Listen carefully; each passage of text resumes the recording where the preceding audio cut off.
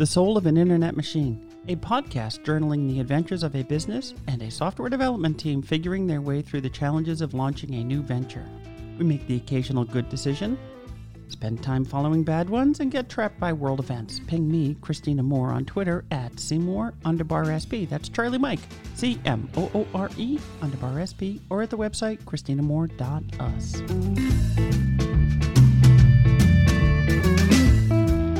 Soul of an Internet Machine, Chapter 10, How to Hold an Axe. I heard a story about a famous film producer who built and kept a team around him for decades. Sure, they made great movies and won awards and got rich. When asked about the team, the producer said, "The team speaks in shortcuts. We know what we mean when we say something." Having been a member of elite athletic teams, emergency response teams, and a civilian member of a military team, I can recall the jargon, the slang, the verbal shorthand phrases that we used. Some phrases have slipped into everyday use, and some become cliches. In building our team, we too crafted verbal shortcuts into our language and communication. They intend to convey critical thinking points and critical steps. In the last chapter, number 9, called The First Minute, I introduced the question, are you walking the dog, or is the dog walking you? This question helps our team explore who or what is in control of a process. The other day, I accidentally touched our new washing machine and it made funny noises, a click, and it started to spin. I wondered if I caused that. I wonder if I had turned it on, if my accidental touch hit the control panel. I tripped and the washing machine steadied me. The washing machine, though, was already in a cycle. My touch didn't do a damn thing. Are you walking the dog, or is the dog walking you? Reminds a programmer, or anyone, that sometimes things happen. Sometimes we make things happen. We need to know the difference. Academically and formally, one is questioning whether a relationship between two events is causal or correlated. I suppose our team could ask, are you confident you have complete control over the causal aspects of the behavior? We're humans working together. We prefer cute. We like slang. Like that famous movie guy. The linguistic shortcuts remind us of what matters to us, reminds us of the traps we have all fallen into. Today, I'm going to explore the phrase, trust the tools. The other phrases that I'm going to explore in upcoming episodes include PST, baby, primary, secondary, tertiary. Begin with the end in mind. You're a tool maker, make tools. The long pole. It's just work. Baby steps. Where are you going? What do you have? What do you need to get there? Train the way you fight, fight the way you train. Maintain parallel structure. Let the data be your guide, follow the data. Storytelling with data. Let the data tell you a story. If you don't look past the horizon, there is no tomorrow. It's time to paint with a little brush. Charlie Mike, up, over, down, under, through, around. Box the unknown with the known. When skiing trees, look at the gaps. When troubleshooting, be suspicious of the last thing you did. Know the difference between busy and working. And don't let the enemy of better be best. And the last thing that we like to remind each other of once in a while is when swimming toward shore, make sure it's getting closer. I could not call this episode Trust the Tools because the word tool has several alternate definitions in American slang, and some are rather derogatory. Instead, I named the chapter How to Hold an Axe. Software developers, as I've mentioned before in this podcast, are the modern-day toolsmiths. While we may not stand at a forge and bang on metal, the thought process, the design process, and our operational understandings reflect our heritage, linking us with earlier toolsmiths. Whether they stood by a fire and banged metal or napped at stone with other stone, we recognize each other as smiths. Of the fundamental tools is the humble axe. The axe, recognizable with a stone fastened to a stick, is about 8,000 years old, according to Wikipedia. The axe is about 8,000 years older than software. The hand axe, a sharpened stone without the attached wooden handle, is about 1.5 million years old. That hand axe is still recognizable in our kitchens and workshops as a knife. Axes do not come with instruction manuals. Most, at least those sold in the United States, do not come with warning signs or instructions. Yet both ends of an axe are dangerous. It is a sharp chunk of metal attached to a stout stick of wood. The humble axe is one of our oldest tools. Ancient humans tied sharpened stone to sticks, then whacked stuff. As a software developer, I use some of the most modern tools on the planet. Software as a tool is an invention of the 20th century. I acknowledge the precursors to software found on weaving machines and tabulating machines of the latter part of the 19th century. Some of these machines relied on instructions punched into paper. But for practical definitions, software as we know it dates from the recent 100 years, the 20th century. Why is a thoroughly modern toolsmith discussing sticks and stones? Axes and knives. We, software developers, make tools. Trust your tools is a Polestar phrase, a guiding phrase used on our team. Cliché is not the right term, but touchstone or unifying concept. Like asking a teammate, are you walking the dog or is the dog walking you? It serves as a fundamental principle of our teamwork. Our common ancestors used tools to make other tools. They used tools to make the stone axe. That's less obvious to us all, isn't it? Archaeologists recognized stone tools because these tools were fabricated by humans. Someone sat to shape and sharpen a stone, normally flint or chert, with another tool. Artisans flaked away bits of stone, creating a cutting edge to meet the needs of the day, such as rendering a tree into firewood or cut meat following a successful hunt. I sure would love to take the moment of this chapter and this topic, Trust Your Tools, to detail the right way to do all things, including using the suite of tools that my teammates and I use to make software applications. The very moment I try, I fail. Right and wrong have little meaning to the artisan. I acknowledge that both right and wrong are my opinions.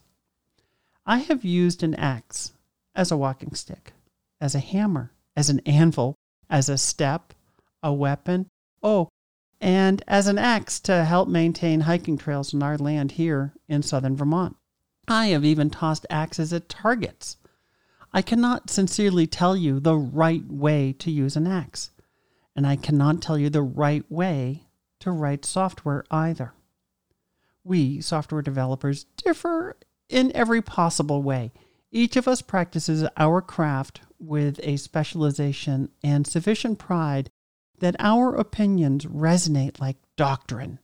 I have doctrine, and I whack my teammates with my doctrine, striving for uniformity. That's called team building, and it also relates to the training of apprentice programmers. The apprentice is taught there exists the right way to do something. The apprentice learns the rules. The journeyman, and I can't find a gender-neutral phrase for the term, supervises apprentices and enforces the rules. Along the way, the journeyman gradually discovers that the very strict rules and doctrine have flexibility. The doctrine is often best effort, evolving and improving. The master artisan interprets the public norms, the public expectations, and writes the rules, creates the doctrine. The apprentice learns the rules. The journeyman enforces the rules. The master writes the rules. There are so many ways of exploring this relationship. The young music student learns finger placement and scales. There is a right way and a wrong way. Listen to nearly any teacher to hear variations on this phrase. In our shop, I will emphatically tell a young programmer that embedding procedural code inside of Oracle Apex is wrong. Put your code in a package that is compiled in the database. It will run faster. It is stored compiled. It is easier to find. It is consistent with the team's practice. And yet, we deliberately break this rule when we need to.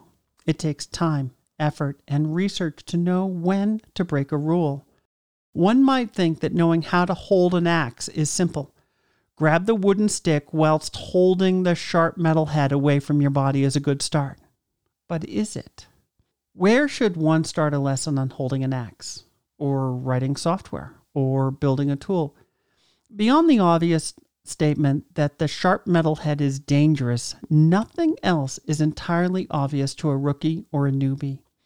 I should start the lesson about how to hold an axe without the axe. This is how you stand, creating a firm athletic stance with feet below hips, knees slightly bent, hips open with the foot below the dominant hand, back behind the other foot. Where does the power of an axe swing come from? I may just explore the strongest and largest muscles employed during the swing of an axe. And sometimes the twin statements of identifying the sharpest and strongest part of an axe needs to strike the target precisely. The first statement requires knowing the anatomy of an axe and which bits are the strongest and the sharpest. The second statement requires understanding the anatomy and vulnerability of the target. A tennis lesson, a squash lesson, a baseball batting lesson all start with the same fundamentals. Even a skiing lesson starts with the basics of body mechanics and the importance of deliberate movement. Your first piano lesson or violin lesson began with someone sculpting your body to optimize strength, movement, and agility. I sit at a desk with 3 monitors. The body mechanics of thriving and enjoying a lifetime of software development followed the same basic lessons. Learning to master an axe, a kitchen knife, writing prose, writing software share common roots in the phrase, trust your tools. The first of these lessons is trust your tools. Lesson 1, know your tools, their strengths, their weaknesses, and their off-book uses. Lesson 2, take care of your tools. Lesson 3, develop skills, practices, and strengthen your abilities regularly. Lesson 4, know the difference between the right tool, a good enough tool, and the wrong tool. Lesson 1, know your tools. I took a hiatus during the winter holidays at the end of 2020. We celebrated many of the holidays. We did the menorah, latkes, and cider donuts for Hanukkah. My niece got the prayer right many nights. She was a bit rusty. We lit the candles again, adding 1 per day starting on the solstice, expressing hope for the return of light and the hope for 2021. We honored a few of the Christian traditions as well at Christmas. In short, the family pod unit cooked often and a lot. Each holiday required its own feast. Feasting in rural Vermont means knife skills, butchering, food prep, and related. We buy meats from neighbors. We buy a half lamb each year from Andy. We buy beef from Sunrise Farm. We buy chicken and eggs from Cooper's Coop. We have 3 freezers here. And in the mudroom, which is as cold as a refrigerator, we have a plastic tub filled with our potatoes and one with carrots. My niece moved in with us during the duration of this pandemic. I observed that I got super grumpy when she grabbed my chef's knife. I discovered that I regarded that one tool with propriety and strict ownership. My brain screamed out, "That's my knife!" This emotional response surprised me. I do not feel that way about any other knife or tool in the kitchen. And one should never feel propriety like that when getting help in the kitchen. In short, I bought Rachel the identical knife. And that meant teaching the 36-year-old woman how to handle a knife and how to get to know her knife. Simultaneously, we both pushed our skills as we explored and enjoyed preparing our feasts. We studied her body mechanics, body position, weight distribution, foot position in the very same analysis as one goes through when handling an axe or a tennis racket. Some mornings start with sharpening and care of the knife. Don't touch metal stuff like drying racks with your knife. Never drag your blade across a surface to scoop food. Flip your blade over, then use the dull side. Learn the strengths of your knife. Sharpening carries me to a zen and a peaceful place. We hone and polish the blades through various grits and then finish on a leather strop. You can see sharp. And no, my fellow geeks, I didn't say C sharp, which is a programming language.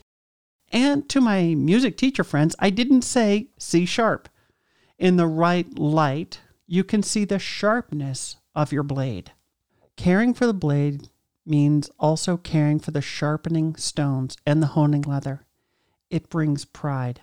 We sharpen our chef's knives. We sharpen the lovely boning knife and the paring knife. As we work, we study the various grips we took on the knife or knives. We'd roll a blade, shifting the blade from wrist side to finger side, seemingly backward. We'd hold a knife short with our hand up on the bolster and even a finger down the back of the blade. Each movement of the knife and our grip reflected the intended cut. For New Year's Eve, we prepared a crown roast of lamb. This dish is rather posh and fussy to prepare. So fussy that most would order a crown roast from a professional butcher. We have 4 racks of lambs, 2 from the 2020 lamb and 2 from this year's lamb. We save them for special dinner parties. It's not an everyday food. With the pandemic, there are no parties, there's no honored guests, and the fancy lamb remained frozen. We pulled 2 racks from the freezer, each rack containing 7 ribs. One possible presentation of racks of lamb ribs involved roasting both of them, then tenting the rack with the bone tips interlaced. Looks lovely, and the oohs and ahs go for the quality of the roast. We opted for the crown roast. You make a small S-shaped cut at the base of each rib bone, near where the backbone was. This S-shaped cut permits the rack of ribs to form a semicircle. Then to enhance the look, one Frenches the tips of each rib bone. You remove the meat, connective tissue, and fat on the top 3 centimeters of the bone. I observed that we use 3 knives while we work: the chef's knife, the boning knife, and a dull kitchen table knife, like a butter knife. The dullest knife scraped each bone tip, bearing it and cleaning it. Our hands rotated the knives in our hands. When done with the knife work, we tied the ends together, forming a circular and crown-like presentation of the 14 ribs. We cleaned and cared for the knives. Well, except for that kitchen table knife. That poor thing got tossed in the dishwasher.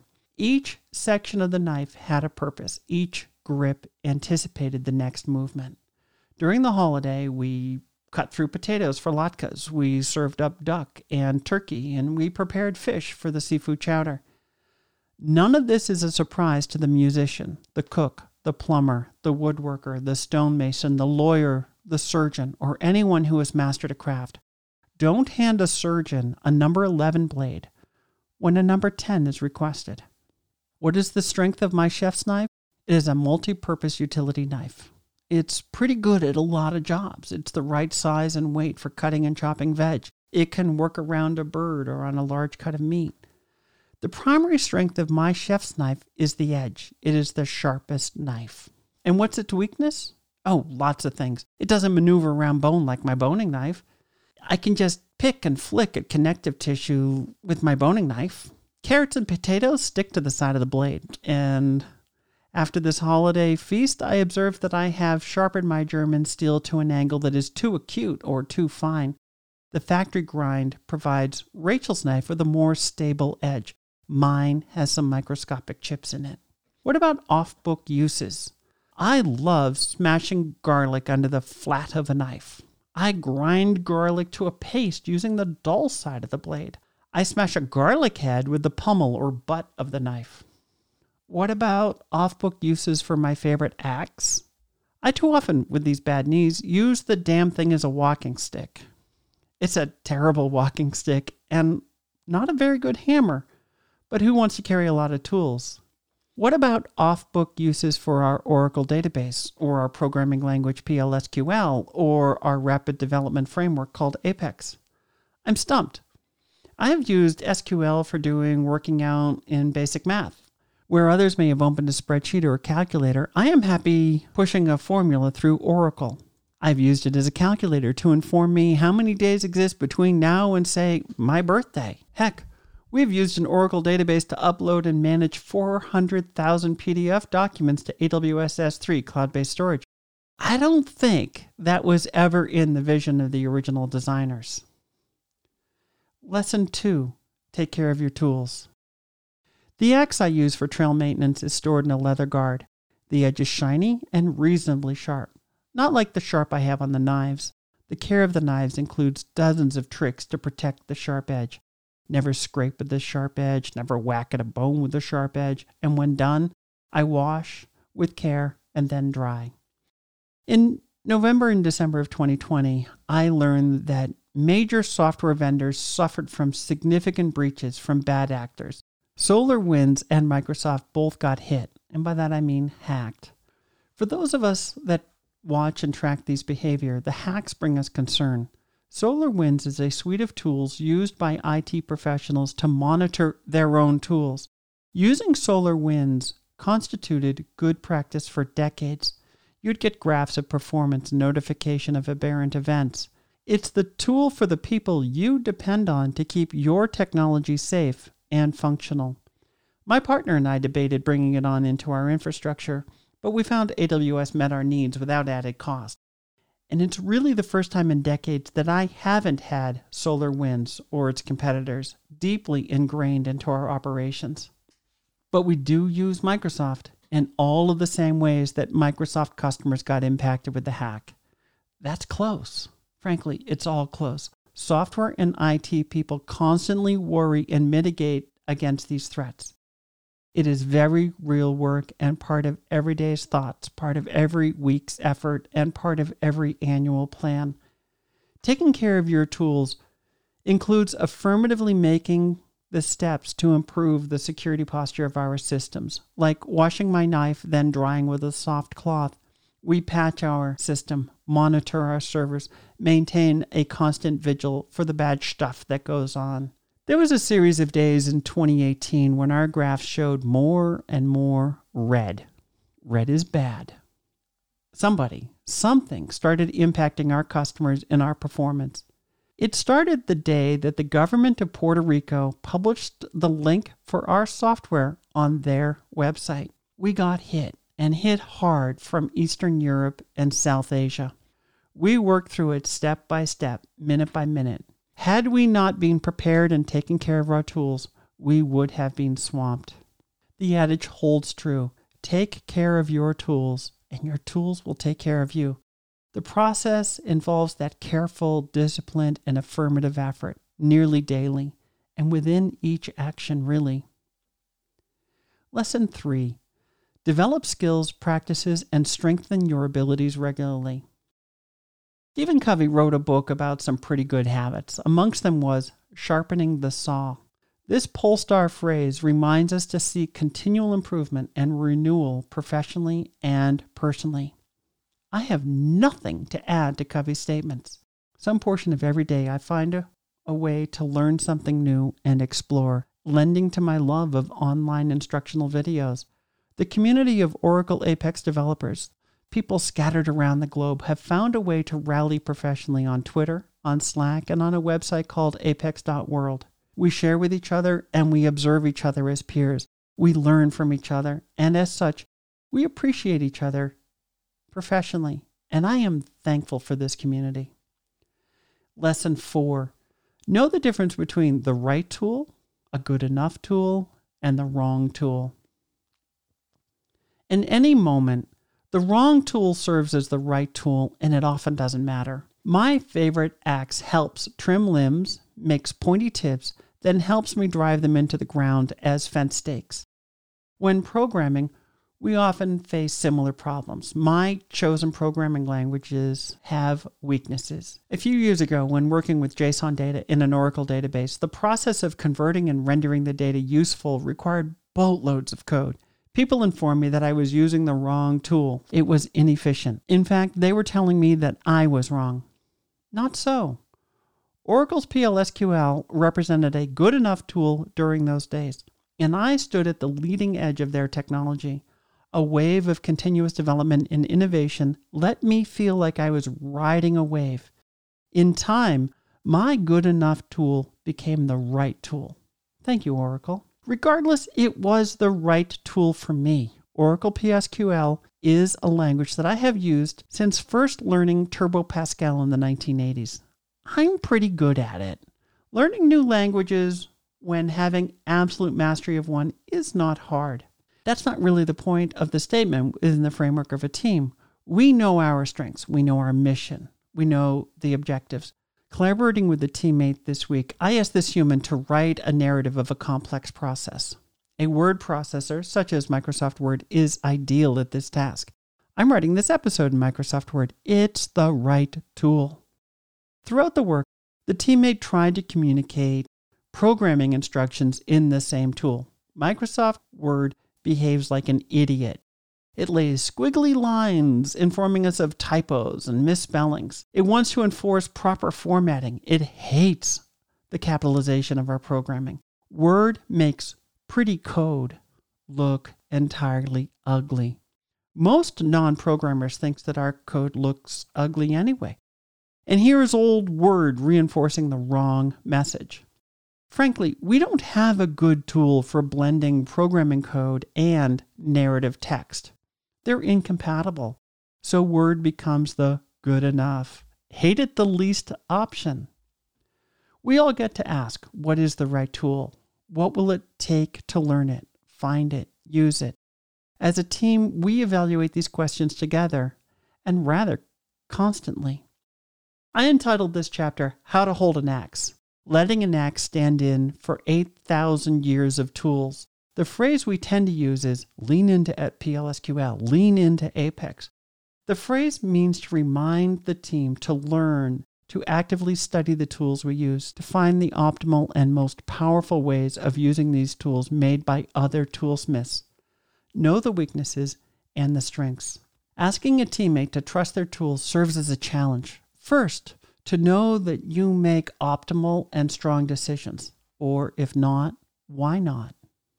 In closing, recognizing a team that functions well can be a joy. Watching athletes coordinate efforts while pushing a ball down the pitch closer to a goal fills us with joy. The nonverbal communication follows drills and discussions and the development of team-focused verbal shorthands. We all know how to encode complex messages in quick phrases with coworkers. You never really want to start each message from scratch. When asking a toolsmith if they understand the power of their tools, we also see new opportunities. Maybe we see the need to create new tools. Maybe we should improve the tools we have. Maybe it doesn't matter at all. The goal of any team is to score points and move closer to the objective. Whether filming a movie, writing software, pushing a ball across a field, or trimming tree limbs along a mountain trail in Vermont, streamlining communication and developing verbal shorthand stands as a common element with strong teams. The Soul of an Internet Machine is a copyrighted production of Fire Media LLC 2020, all rights reserved. You can find me at my website, christinamore.us. Email is okay too, christina@christinamore.us.